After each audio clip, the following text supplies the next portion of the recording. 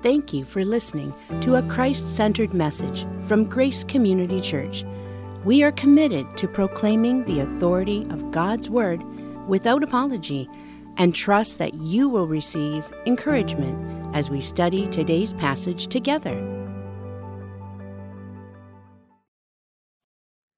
Let's go in our Bibles together. We're going to go to Nehemiah chapter 13. Nehemiah chapter 13. We are in this final chapter of the book of Nehemiah, which also happens to be the final chapter that was written of the Old Testament in the time period. So this is the final word from God before the lights go out for 400 years and there's silence as they wait on the coming Messiah. Maybe at one point or another in your life you have been part of a team, or you have coached a team, or you have led a team, whether it be athletics, whether that be at work, whether it be ministry, as we're preparing for VBS this week.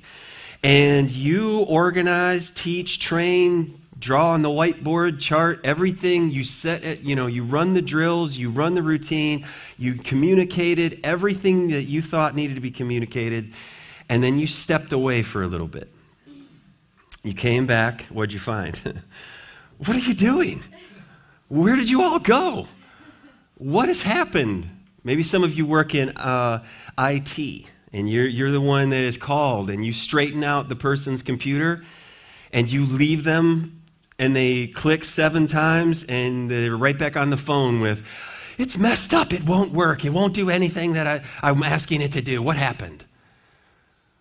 Of course, they're not factoring any opportunity for operator error. It's always, something's wrong with this. Same thing goes for cars. Something's wrong with my car. Of course it's not operator error. Something's wrong with my car. This is frustrating, is it not? It's parenting. I told you what needed to be done. I told you specifically. Here, it's even in the text. I said right here. Oh, I didn't see that. Or whatever. I did everything I was supposed to do, and you've gone off the rails. Okay, this is frustrating. It was 20-some years ago. Ginger and I, it was 1995. You can do the math. It's Sunday, so I'm not going to work on the math. 1995, Ginger and I got married. We went on our honeymoon, came back, went through Kentucky, and then made our way back to Kansas City. That's where we lived. I was an assistant manager. And so I came back. I stopped into the station downtown Kansas City, and I told the manager, I said, "Hey, we're back." He said, "Welcome back. Congratulations, and I'm leaving." He got promoted to Chicago. They were taking him to the Chicago terminal. And so I had a crash course of about 2 days of, here's manager responsibilities. And so I was, well, okay, I can do this, and I started working and went from being nights and weekends to working in the day, working hard, and in walked an auditor one day. And I knew this guy. And he walked in through the back doors. "How you doing?" "Oh, doing good." And I'm thinking, are the bathrooms clean? Do we have all the, the travelers? We got all the luggage called. There were all these important things, but not most important. And I told our office administrator, I said, "The auditor is here." And she went, "Oh, great." And I said, "What?" "Nothing." "Okay." And that man started he pulled one file and pulled one thing out. And on one duplicate credit card receipt, he said, "You have a problem here." And this was 1995, so all of the dial-up computers and the slow. And he pulled out cases, and away he went. At the end of the day, which was about a week's audit, our terminal was missing about $8,000. I wanted to impress them that you can trust me. We're going to do a good job. Make sure the place is clean and customer service is good, and we're scheduling people. There was something much more significant to paying the bills, and I wasn't aware of it. I didn't know about it. What have I learned? Well, for one, be humble. Be humble. Instead of being like, "Man, we could really trust that guy over there." Like, he didn't know what he was doing. 2 days of training, they didn't work. And the other is the value of a good office administrator. Amen? Amen. And, I thought, man, this individual, they were working overtime. They were there. I didn't know there was something else going on. And they found it all, and it was all trailed, and it through the banks and Wells Fargo, it was all right there. Here's where it went wrong, wrong, wrong, wrong. And that was one day that individual went from work in a different vehicle than they came to work in. And I was discouraged. I was like, I wanted to be the guy that we put that guy in charge, and no, he wasn't a manager, and we didn't make him a manager, and they sure didn't pay me the salary of a manager, but I still wanted to do a good job. And that manager was, gone for a couple months, and they just had visiting managers that would come in, but they didn't get under the surface to know the details of reporting and all of the accounting and all of that. And I was discouraged and how quickly things can go offline and go under where something comes off the rails. And this is Nehemiah. Here he comes back. He set it all in order. They all said, yes, we will. We remember where we were from and what happened to us and where we went wrong, and the Lord has been gracious and the Lord has brought us back. So we'll remember and we promise and we covenant, and here we are. And then he had to make the return visit to Babylon. He went back to the Artaxerxes and reported back, and however long he was there, 5-10 years, and he comes back and he cannot believe. And we've been looking in this chapter at all of the ways that the people, they've desecrated the priesthood and the temple. Remember, Tobias is living there. He's an enemy. Now he's right up into the house of the Lord. They've cleared out the place where the storage was to be for offerings and for the Levites and for the priests, for ministry. But that's been given now to an enemy of God.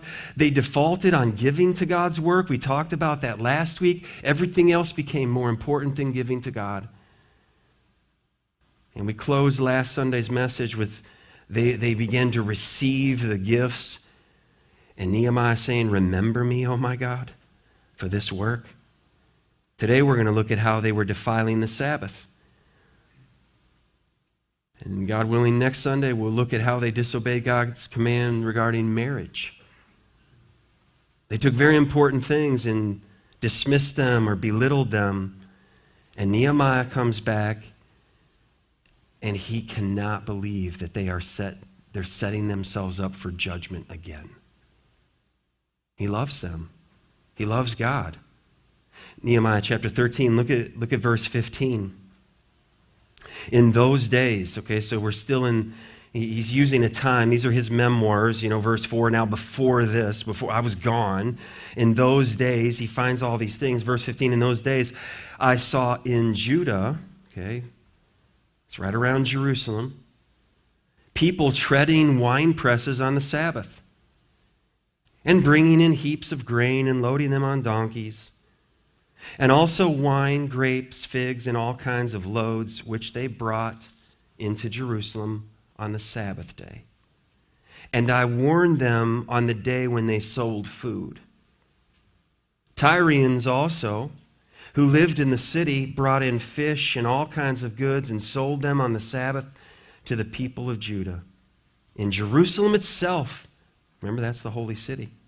Verse 17, then I confronted the nobles of Judah and said to them, what is this evil thing that you are doing, profaning the Sabbath day? Did not your fathers act in this way? And did not our God bring all this disaster on us and on this city? Now you are bringing more wrath on Israel by profaning the Sabbath. As soon as it began to grow dark at the gates of Jerusalem before the Sabbath, I commanded that the doors should be shut and gave orders that they should not be open until after the Sabbath. And I stationed some of my servants at the gates that no load might be brought in on the Sabbath day. Then the merchants and the sellers of all kinds of wares lodged outside Jerusalem once or twice. But I warned them and said to them, why do you lodge outside the wall? If you do so again, I will lay hands on you. From that time on, they did not come on the Sabbath. Then I commanded the Levites that they should purify themselves and come and guard the gates to keep the Sabbath day holy. Remember this also in my favor, O my God, and spare me according to the greatness of your steadfast love. This is the word of the Lord. Let's unpack this together. We're looking at 5 leadership lessons. All right, Nehemiah's final reforms is the final notes on his life, on his ministry, on his investment. First of all, we learn live in consecration to God. We saw that in the first 9 verses. Never give to man that which God alone deserves. God gave his instruction. It was clear. Satan always tempts us to compromise. Hey, as God said, that's the first temptation. You don't have to listen to God. Be your own God. God's people must lead with courage, and Nehemiah did. And the second thing we saw in verses 10 to 14 last week, to support the work of God. Do not withhold from God that which he has required, that which he is worthy of. So identify the need in God's work, address the issues behind poor giving, take any necessary step to become a generous giver, and then always invest those resources into the hands of trustworthy leaders. Hold godly, faithful, accountable leaders responsible for these areas. Today we see this, the third principle, the third truth we learn, this lesson from Nehemiah's final reforms, is honor the Lord's day. Honor the Lord's day. Do not forget the Lord on the day set aside for worship and rest. Do not, yes, even in 2022, do not forget the Lord on the day set aside for worship and rest. This is what it is to honor the Lord's day. And so this morning we're going to unpack this a little bit because Old Testament, Sabbath day, New Testament, we're going to unpack that a little bit as to, well, do we still, observe the Sabbath? We don't observe the Sabbath. What is the significance of this? So we will look at this together. If we're going to honor the Lord's day, then loved ones, first of all, we need to recognize any areas of disobedience in our lives. Any areas of disobedience. Nehemiah, in verse 15, he saw another problem. It wasn't hidden at all. People weren't hiding. They weren't in back alleys. It wasn't a black market or, hey, I got some fish. You need some fish? All right, meet me out back, on the 4th hill, 3rd bush from the left by the cow. I'll be there. That's how they give directions in Kentucky, by the way. I laughed, but when I moved there and I needed to find somebody, and they told me that, and I was out in the middle of nowhere, Kentucky, and I asked for directions, and someone said, no, when you're coming, you're going to come down this road, and a country road, and over here, and turn left, and there'll be a bull in the corner of the field, and turn there. That's when you know. And I drove, I'm like, that bull is not going to be there. That bull was there. He's looking at me like, what are you looking at? You're not from around here, are you? I don't think he spit, but he might have. Any areas of disobedience, Nehemiah sees, they're just not even hiding this. They're just calling out. They're just obliterating the Lord's day, the Sabbath day. It was blatant. It was public. Listen, some people, I'm sure none of you here, you're like super serious when people come in your house, they take their shoes off. Don't come in my house. Take your shoes off. They didn't take their shoes off, and then they leave, and you're like Swiffering and cleaning and get everything out, everything known to man. And that's your house. Think about what the people of God are doing on his earth, in his house. And if we get all, bothered by what people do in our houses, then the argument is from lesser to greater. Are we to sit in judgment of the Lord when he has expectations that will provide for blessing for his people? Now, most of the time, people have a clean house. They have reasons for why they do.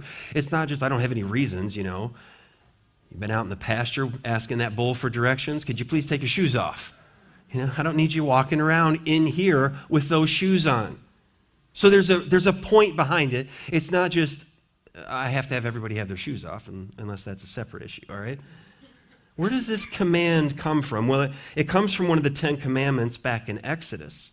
And just the straightforward Exodus 20 and verse 8 says, remember the Sabbath day to keep it holy. And we're just going to leave that verse on the screen for a moment. And let me read beyond that. Now, commandment number 1, put God first, always in everything. Commandment number 2, do not make idols. Commandment number 3, do not profane the name of the Lord. Do not misuse, do not blaspheme. Do you ever wonder why no one uses Muhammad or Buddha as an expletive? Okay, there's something written in our hearts that is in rebellion. Commandment number 4, this is the Sabbath day. Keep it holy. Commandment number 5, honor your father and mother. Commandment number 6, don't commit murder. And Jesus said, if you've hated someone without cause, you've committed murder in your heart. And in God's holy eyes, you're guilty. Number 7, do not commit adultery. Number 8, do not steal. Number 9, the line 9, do not lie. Number 10, do not covet. Covet is a deep underline. All of these other sins, you can see them. Coveting is in the heart. It's deep in the heart. If I look like them, if I had that position, they got promoted, and no one ever knows, but God knows. It's coveting. Those are the 10 commandments. And James, the half-brother of Jesus, says if you have broken any one of those, it's like shattering the entire pane of glass. And therefore, we're all guilty. We're all deserving of judgment. Remember the Sabbath day to keep it holy. An interesting note, this is the only commandment not reiterated in the New Testament to the church. Not reiterated by Jesus, and we're going to look at this, but here's what it says in the Old Testament. Remember the Sabbath day to keep it holy. And then the Lord continues on through Moses. 6 days you shall labor and do all your work, but the 7th day is the Sabbath to the Lord your God. On it you shall not do any work, you or your son or your daughter, your male servant or your female servant, or remember what they were carrying their loads of fish on? Donkeys. No days off for donkeys. Your livestock, or the sojourner who is within your gates. For in 6 days the Lord made heaven and earth, the sea and all that is in them, and rested on the 7th day. Therefore the Lord blessed the Sabbath day and made it holy. So in the giving of the law in Exodus 20, the Lord, through Moses, grounds the Sabbath day, the day of rest, in creation. That the Lord took time to enjoy his creation. And so work on 6 days, but if the Lord took a day to rest and enjoy his creation, who in the world do we think we are that will just knock it out 7 days a week and I've got to work and I got to work and I got to work, and then die and stand before the one who rested on the 7th day?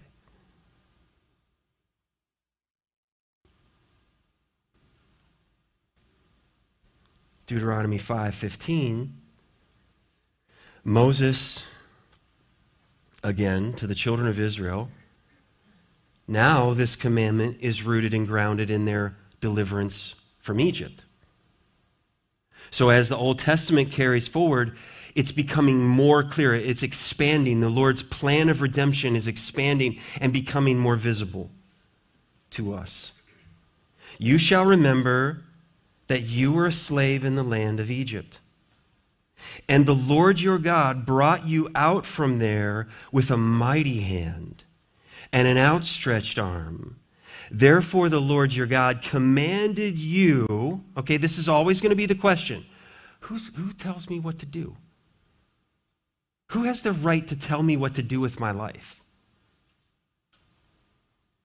The Lord your God commanded you to keep the Sabbath day. Who's the Lord, Moses?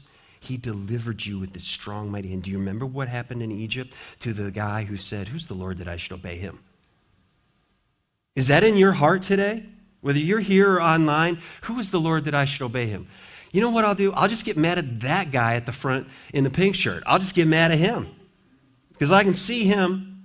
I'll size him up. I can probably take him down. You probably could. But not the Lord.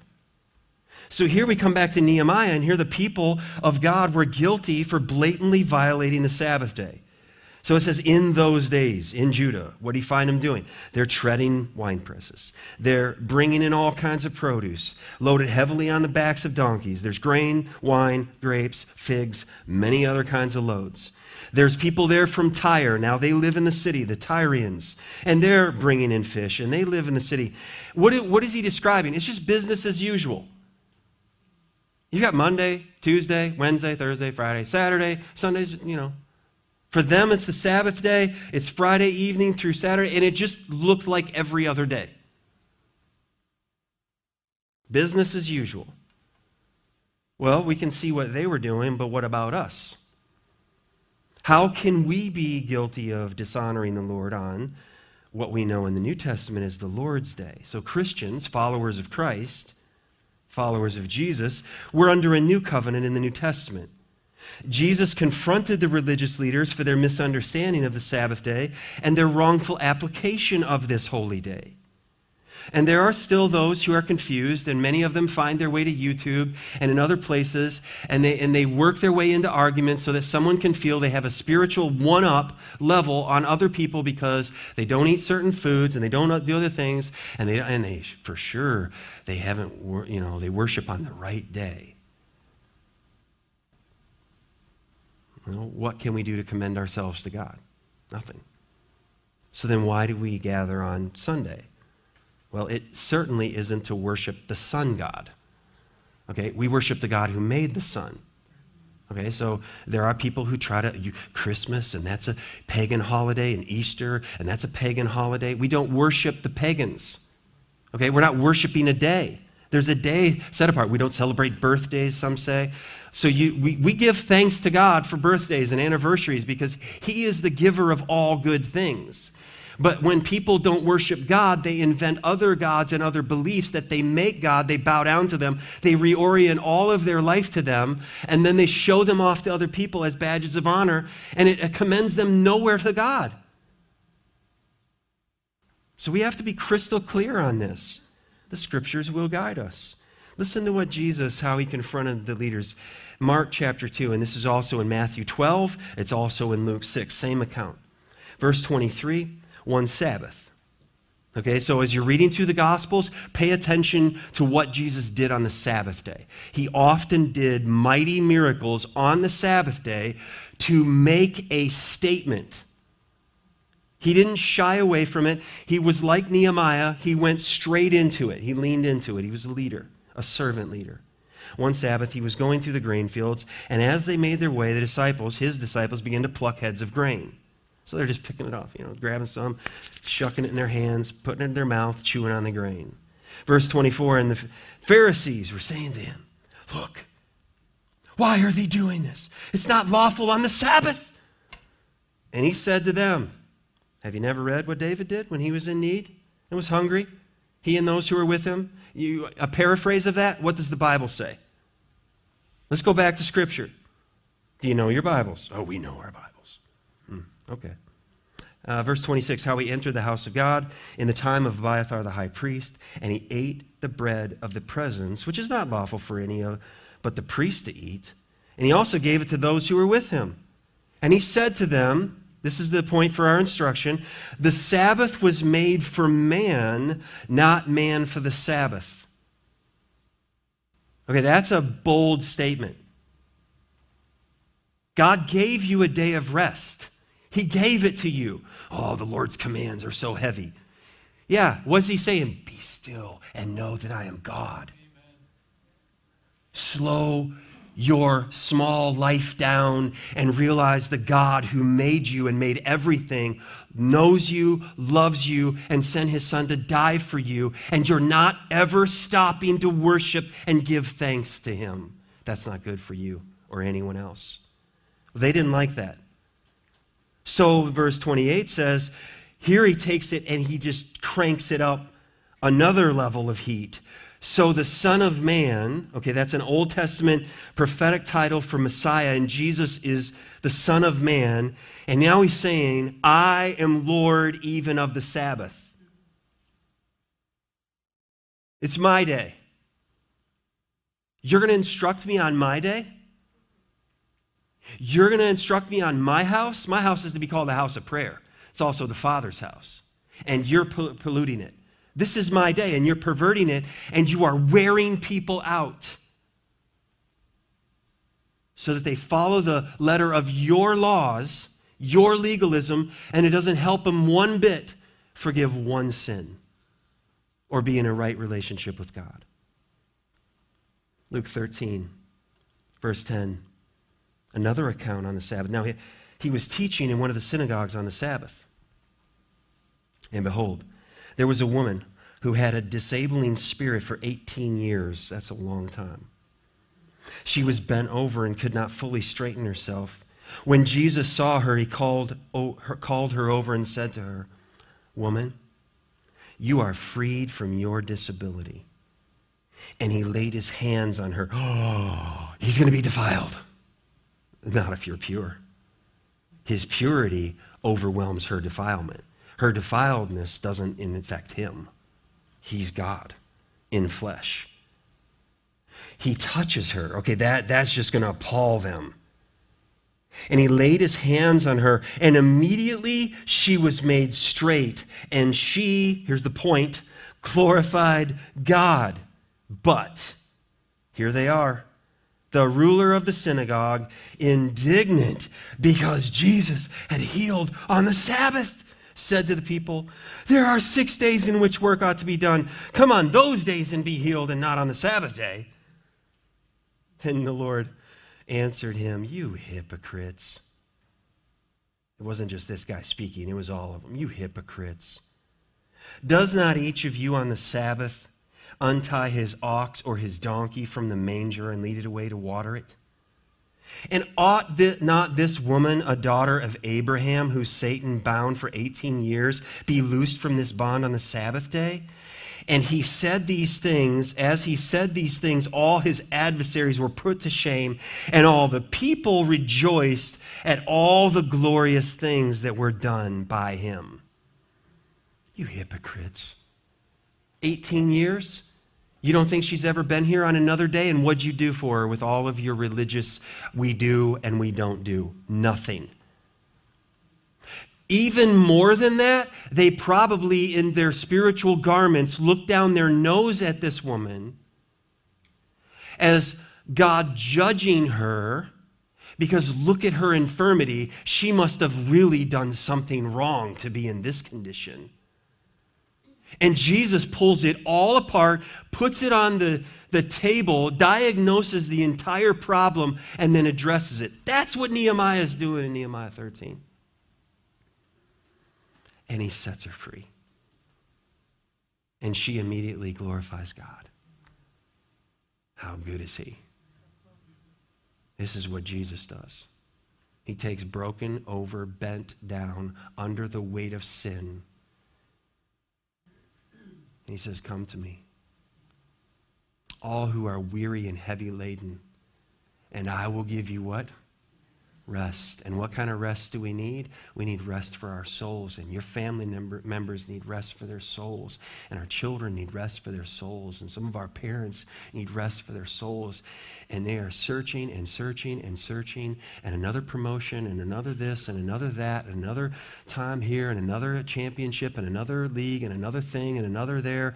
It never satisfies. It's this kind of rest.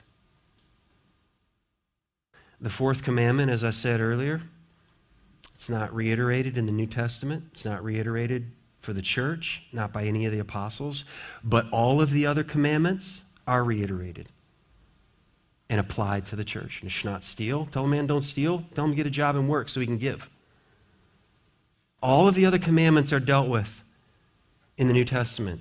This one is different. It's a day of worship. So the day of worship, the Sabbath day, what changed it then from Friday evening in the Jewish tradition over to Saturday evening to some Jews, some Gentiles worshiping on Sunday, what became the Lord's Day? And the answer is, class, the resurrection. That changed everything because it was the fulfillment of, not waiting for, but looking back to, he came and he is coming again. So the church worships on the Lord's Day, on Sunday, but if you live in a persecuted country and you have to meet at Monday morning at 3 a.m., oh, you're not worshiping on Sunday? Says no Christian anywhere.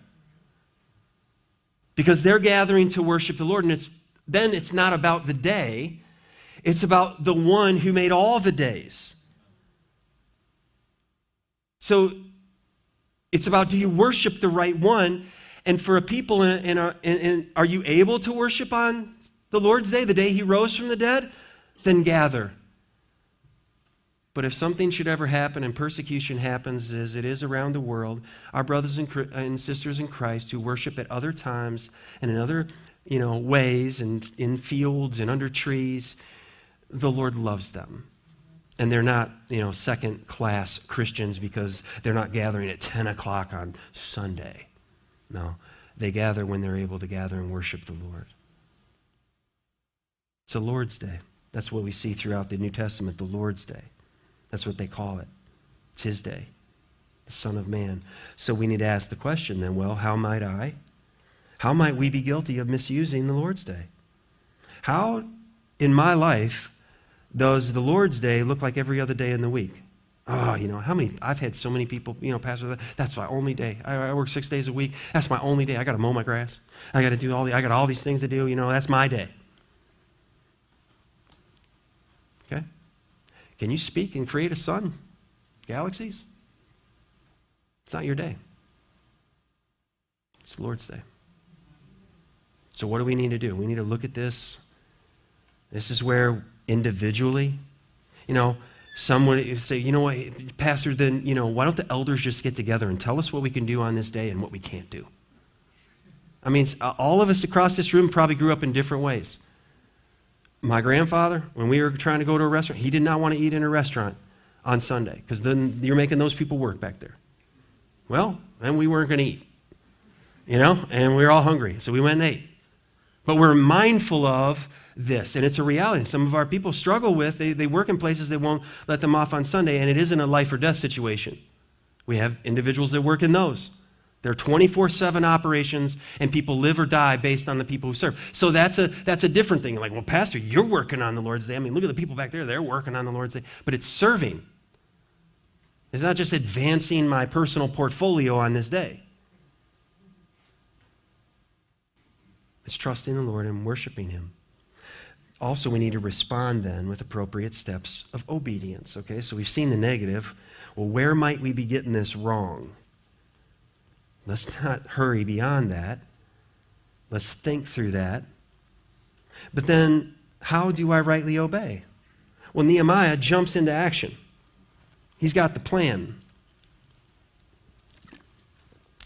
He knows how to deal with the issue. He dealt with the blatant sin of Judah. Now think about this. Some of them were God's people. Some of them were foreigners. And Nehemiah didn't say, well, I can't offend any foreigners here. They might look at me and think, if this guy's not real nice. So if he's not real nice, then I'm not going to ever worship his God. No, he deals with all of them. This is the holy city. This is a chosen city. And so he deals with all of them because he fears the Lord. He doesn't fear people. His love and his passion for God superseded his fear of anyone else. The only hope of any nation, including our nation and any other nation then and now, is for all peoples to know the one true and living God and to be forgiven by him and adopted into his family. So listen to me, loved ones. Compromise will never advance the divine mission of redemption. We're ambassadors of the King. We're not negotiators.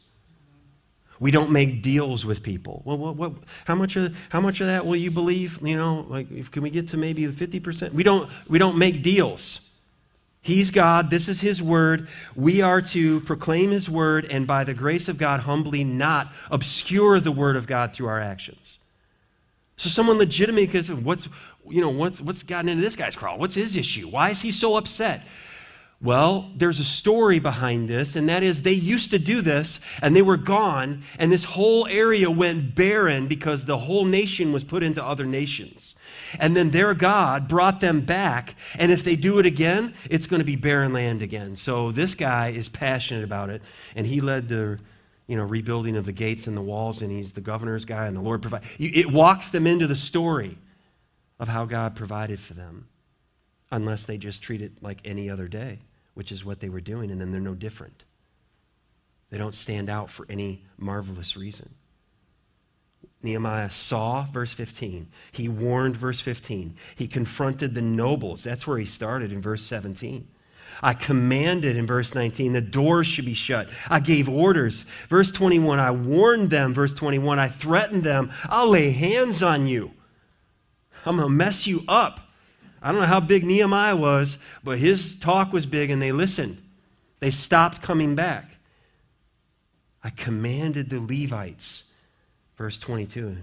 Then he gave some of his own guys to help them. Make sure they follow up. Make sure they do. I left once before. I'm not leaving them. Let's get this thing in the right direction and let's build some muscle memory here that they know what's right to do and they actually follow through. And write this down, Jeremiah 17. Jeremiah is preaching in verses 19 to 27 almost the same message to generations before him. And you know who listened? Nobody. Nobody. And he was warning on this side of the exile, saying, if you don't listen to me, if you don't honor the Lord on the Sabbath day, you're going to be punished just like Moses. Through Moses, God told us, you'll be sent into exile. Jeremiah, what's his deal? Jeremiah, man, he needs to get a nicer message. That's his deal. He just always so serious. Tell a few more jokes, Jeremiah. Come on. Get a better band, Jeremiah.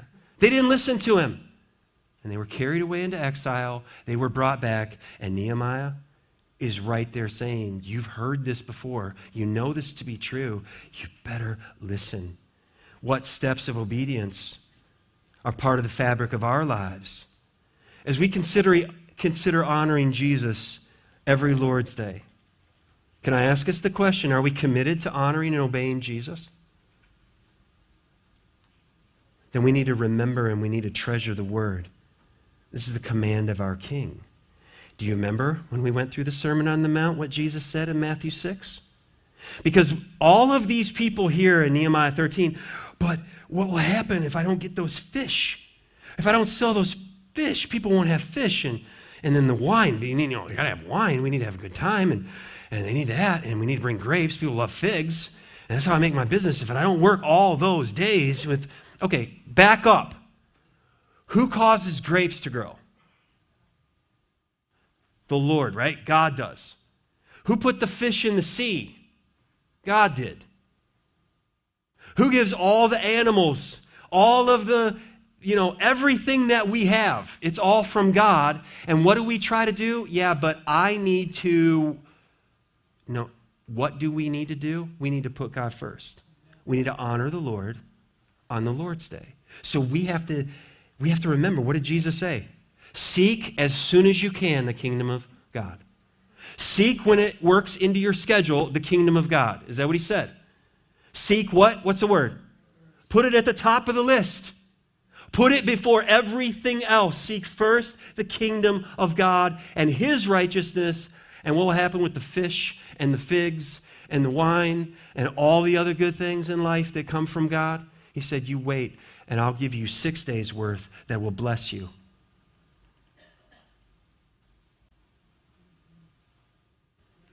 Our treatment of the Lord's Day, loved ones, it should open paths to good conversations. I understand this is a struggle, especially when it comes to jobs and sports. Why are there so many sports on Sunday now? Can I submit to you one possible reason? Because all of the Christians didn't say, that's the Lord's Day. Oh, what's the Lord's Day?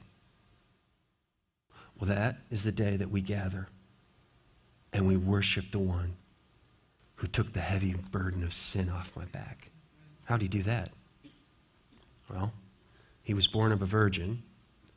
He lived a sinless life. I haven't. I've told lies. I've lusted. I've coveted. I've not put God first. And he was perfect in all things. He pleased the Father in heaven. And what they do to him, they crucified him on a cross outside of Jerusalem, and they buried him. And what happened? He rose from the dead on the Lord's Day. Oh, so he's forgiven me, and I worship him with other believers on the Lord's Day. Would you like to come with me? Do you hear the difference there? But when it's, it's on Sunday, it's on Sunday, it's on Sunday, and we go here and we go there and we go here and we go there, then what are we doing? We're profaning the Lord's Day. We're making it like every other day, like we're every other person. But there should be a difference, and that is we've been redeemed, and they have not been redeemed, and they need to be redeemed before their heart stops beating. And we believe that that is the most important decision in a person's life. Of many decisions, it is most important. Have you been forgiven? Have you received the mercy and grace of Jesus? So therefore, if people are ever going to get to that difficult conversation, something has to get it there. And if our worship never cuts across any grains of culture, it never will go there. And we're taking our light, and Jesus said, you're putting a bushel over it. And therefore, it's no good to anybody around you to say, hey, I worship, and I won't be available at this time because I worship. Would you like to go with me? Because there's room at the cross for you. Moving on, remember the holiness and severity of the Lord. Whenever we forget God, it's the way down. That's true in my life. Whenever I begin to function like an atheist, it's the way down. Like, I can do this. I don't need God. It's the way down. It's a spiral down. Loved ones, we were made by Him, and so naturally, humanly, we don't want to be like Him. We want to be Him. That's what kids, they're born, they're that way, like, ah! What are they saying? Now, I command, do it for me now. You don't have to put them in any classes for that. No one had to put you in a class for that. It's our hearts.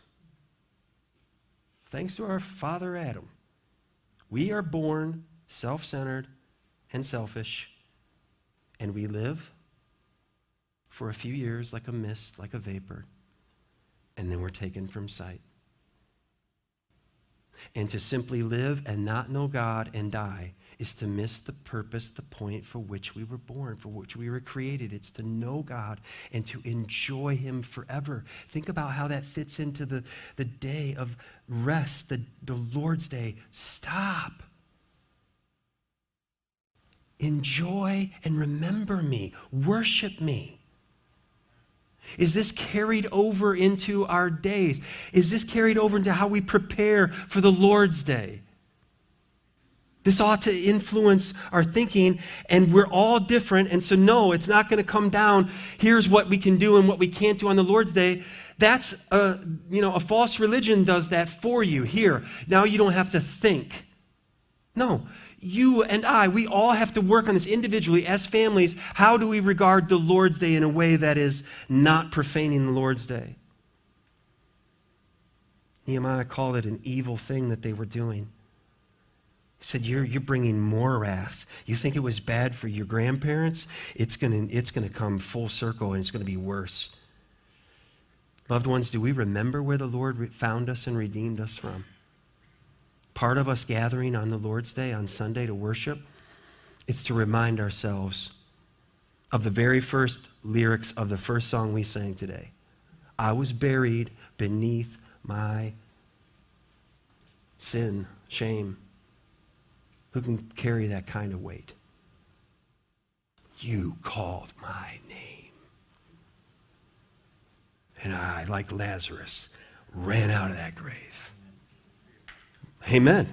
But if we're all out somewhere else, and think about how quickly that temptation to compromise, when it was just one Sunday, it was just 2 Sundays, it was just a month, and suddenly it's a month of Sundays, and I haven't been to worship. It can happen so quickly. Paul says in 2 Corinthians 5:11, therefore, knowing the fear of the Lord, we persuade others. That's what the holiness, and Nehemiah is reminding them. He's holy, he is severe, he's just. Listen to the words of Jesus through the Apostle John to 2 different churches in the book of Revelation. First of all, to Ephesus, Revelation 2:5, remember therefore, from where you have fallen, repent and do the works you did at first. If not, Jesus says, I will come to you and remove your lampstand from its place. Unless you, here's the invitation, repent. Change your mind. It's a change of heart. And it's a change of life, your schedule. It's a change. To the church in Sardis, he said in Revelation 3:3, remember then what you received and heard. Keep it and repent. If you will not wake up, I will come like a thief, and you will not know at what hour I will come against you. That's an awesome word. That's a fearful word. That's a loving word saying, wake up, I love you, repent. That light needs to be in your city, and if it's not through the believers, it won't be in the city for those around who are without Christ. Letter D, we need to repent of sin, the sin of profaning the Lord's Day. We're in desperate need for the cleansing that the Lord can give. To profane, it means to treat it as common. So when I worked at McDonald's, okay, we had spatulas for the grill, and then they had spatulas for gum that was all over the inside and outside parking lot, and it was on the end of a stick, and you'd walk around and scrape the gum that was all nasty on the ground, and you would scrape that off, scrape, get it off, throw it away. Here's the point. You didn't want anybody confusing those two similar looking items. Like scrape. What, you need a burger? Oh, I got you. Flip. Man, I don't even have to get close to the grill on this. This is amazing. Coming right up. Sanctified. This tool is set apart for the nasty things on the ground. Keep it there. This tool is set apart for the food on the grill. Don't get confused on those. Okay? Don't turn that into a fly swatter and then go back to the grill. Separate. You got to regard them as different. That's what it is to be sanctified. It's set apart. There's a distinguishing, there's a difference there. Darkness, light, child of God, not yet a child of God. So we need to repent of this sin. Nehemiah, he set the priests apart. Verse 18, verse 22. He couldn't do the cleansing. Remember, we see it again here. Nehemiah is not coming in, taking charge of everything like I'm the guy. He's like, you're the guys. You sanctify this area. You be sanctified. You purify yourselves. And you show up and do what you're supposed to be doing. You've been set apart by God for a purpose. You've been set apart from, and you've been set apart to, for God's glory and the good of all nations. Loved ones, if we have Jesus and His Spirit lives in us, then Jesus is our great high priest. He's made a way for us all to draw near to the holiest place. And that's a place set apart. The only way we can come is when we've been washed in the blood and clothed in the righteousness of Christ. And that is where we find mercy. And that is where we find the grace that is so desperately needed today. He wants to be with us. He wants to dwell with us. That's what God did in the garden with Adam and Eve. He walked with them. He fellowshiped with them until sin came in, and it separated us from this Creator God. So the writer of Hebrews chapter 10 and verse 19, making application, says, therefore, brothers. Okay, so he's writing to Christians, believers, followers of Christ. Therefore, brothers, since we have confidence to enter the holy places by the blood of Jesus. Now we're talking about heaven. By the new and living way He opened for us through the curtain that is through His flesh. And since we have a great high priest over the house of God, let us draw near with a true heart in full assurance of faith, with our hearts sprinkled clean from an evil conscience and our bodies washed with pure water. Let us hold fast the confession of our hope without wavering, for He who promised is faithful. Then it gets into verse 24. So he said, we can go into heaven. We will have access into heaven because Jesus made a way. So we need to anchor this belief, this faith that we have that people can't see. It's in our heart. This is unseen, but there's a place where We're going somewhere. He's done something and doing something in me, but I'm not alone in this. I'm part of a family. I need to be in this community of other people that God lives in, and they're going to be in his presence. I need that time with them. So I'm not going to head out on the highway. I'm not going to go on my own. Here I go again on my own. I'm not going that way. I need to be in community. And that's when he says, this is this invitation. And he says, and let us consider how to stir one another up to love and good works, not neglecting to meet together as is the habit of some, but encouraging one another, and all the more as you see we're going somewhere. The day is drawing near. So fellowship together, worship together, walk together, work together. That's what's going to happen this week in Vacation Bible School. That was happening yesterday and the day before down on the roof, people working together in these projects and the fellowship, and we stir one another up in love and in good works and encouragement and praying for one another and opportunities to even talk to people who don't know Christ about the gospel and the goodness of God. And that brings us to the final, what Nehemiah did: rest in the goodness and grace of God. This is what we need. This is what I need. It's to rest. It's to learn to be still and know that I am God. Stop and enjoy the presence of the Lord. Turn off all of the noise from time to time and be still and be quiet and thank God and think about God. Remember him. We can live forever in peace and joy because of the amazing grace of God. Nehemiah, one writer said, Goldberg, he said, Nehemiah is no weak leader, but at the same time, he has a heart that is tender toward God and his word. Would you pray that for me and for us as leaders in the church? Be a good leader. Don't be a weak leader, but keep a tender heart. This is no fighting position. This is oh yeah, you want to fight? Come on, let's fight. Somebody's going to be looking at you like, you sure about this? Oh, yeah, I'm well trained. Lord. Whoa, wait a second. That's a new factor here. Who's on your team? Hang on. Who's he calling out to? I've read my Old Testament. Nehemiah placed his trust, his life, and his legacy in the only safe place, loved ones, in the hands of the Almighty God. Do you see it? Let me just read that again, what it says there. In verse 22 at the end. Second time he says it in this chapter. Remember this also in my favor, O my God, and spare me according to the greatness of your hesed, your steadfast love, your unfailing love, your grace. Take to heart the often repeated call to trust and rest in the Lord. It's in the Old and New Testament. Proverbs 3:5, trust in the Lord with all your heart. And do not lean on your own understanding. In all your ways acknowledge him, and he will make straight your paths. Be not wise in your own eyes. Fear the Lord and turn away from evil. It will be healing to your flesh and refreshment to your bones. Honor the Lord with your wealth and with the first fruits of all your produce. Then your barns will be filled with plenty, and your vats will be bursting with wine. Oh, but Nehemiah, if I don't work on every day of the week, if I don't work on that day, then it just won't work. We won't pay our bills.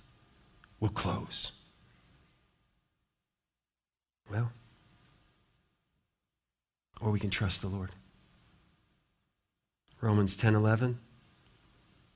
For the scripture says, everyone who believes in him, trusts in him alone, will not be, and your Bible might say, disappointed, let down, failed, put to shame. You trust in a human being, you trust in the person that you see in the mirror, you're going to be let down.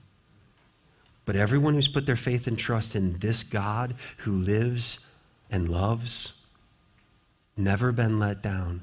What am I arguing for today?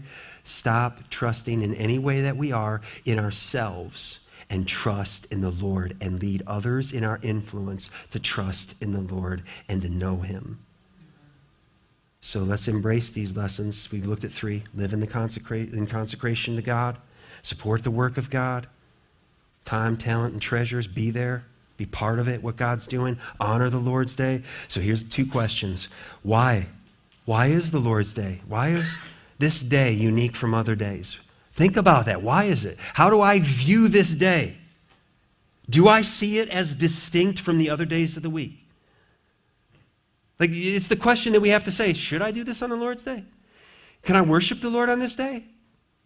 Can I receive these good things, times with family, whatever it is? Can I worship the Lord? How do I worship the Lord? Remember him, thank him, enjoy him, praise him. Is this about me or is this about the Lord? Those are the questions that we have to work through. Is it about me having my way, or is it about me, the Lord having me and all of me?